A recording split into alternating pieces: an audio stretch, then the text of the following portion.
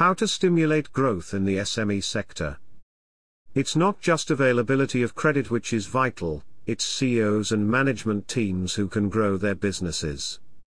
Too many executives only know how to cut costs and denigrate their business models to drain every last drop of profit, mainly at the expense of client relationships which don't see any improvements, only worsening of customer service.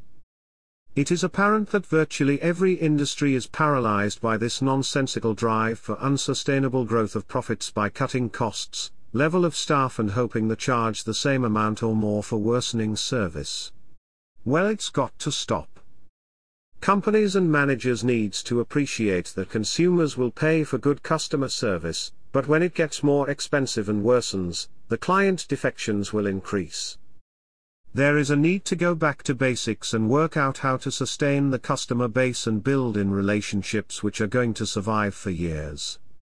Everyone jumped on the bandwagon of wanting to be like Goldman Sachs, extreme profit and damaged client relationships. Goldman created the Greek situation, so they be part of the funding solution.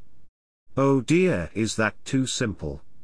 When is someone going to tackle the oversized egos doing God's work? Brought to you by Audio Harvest.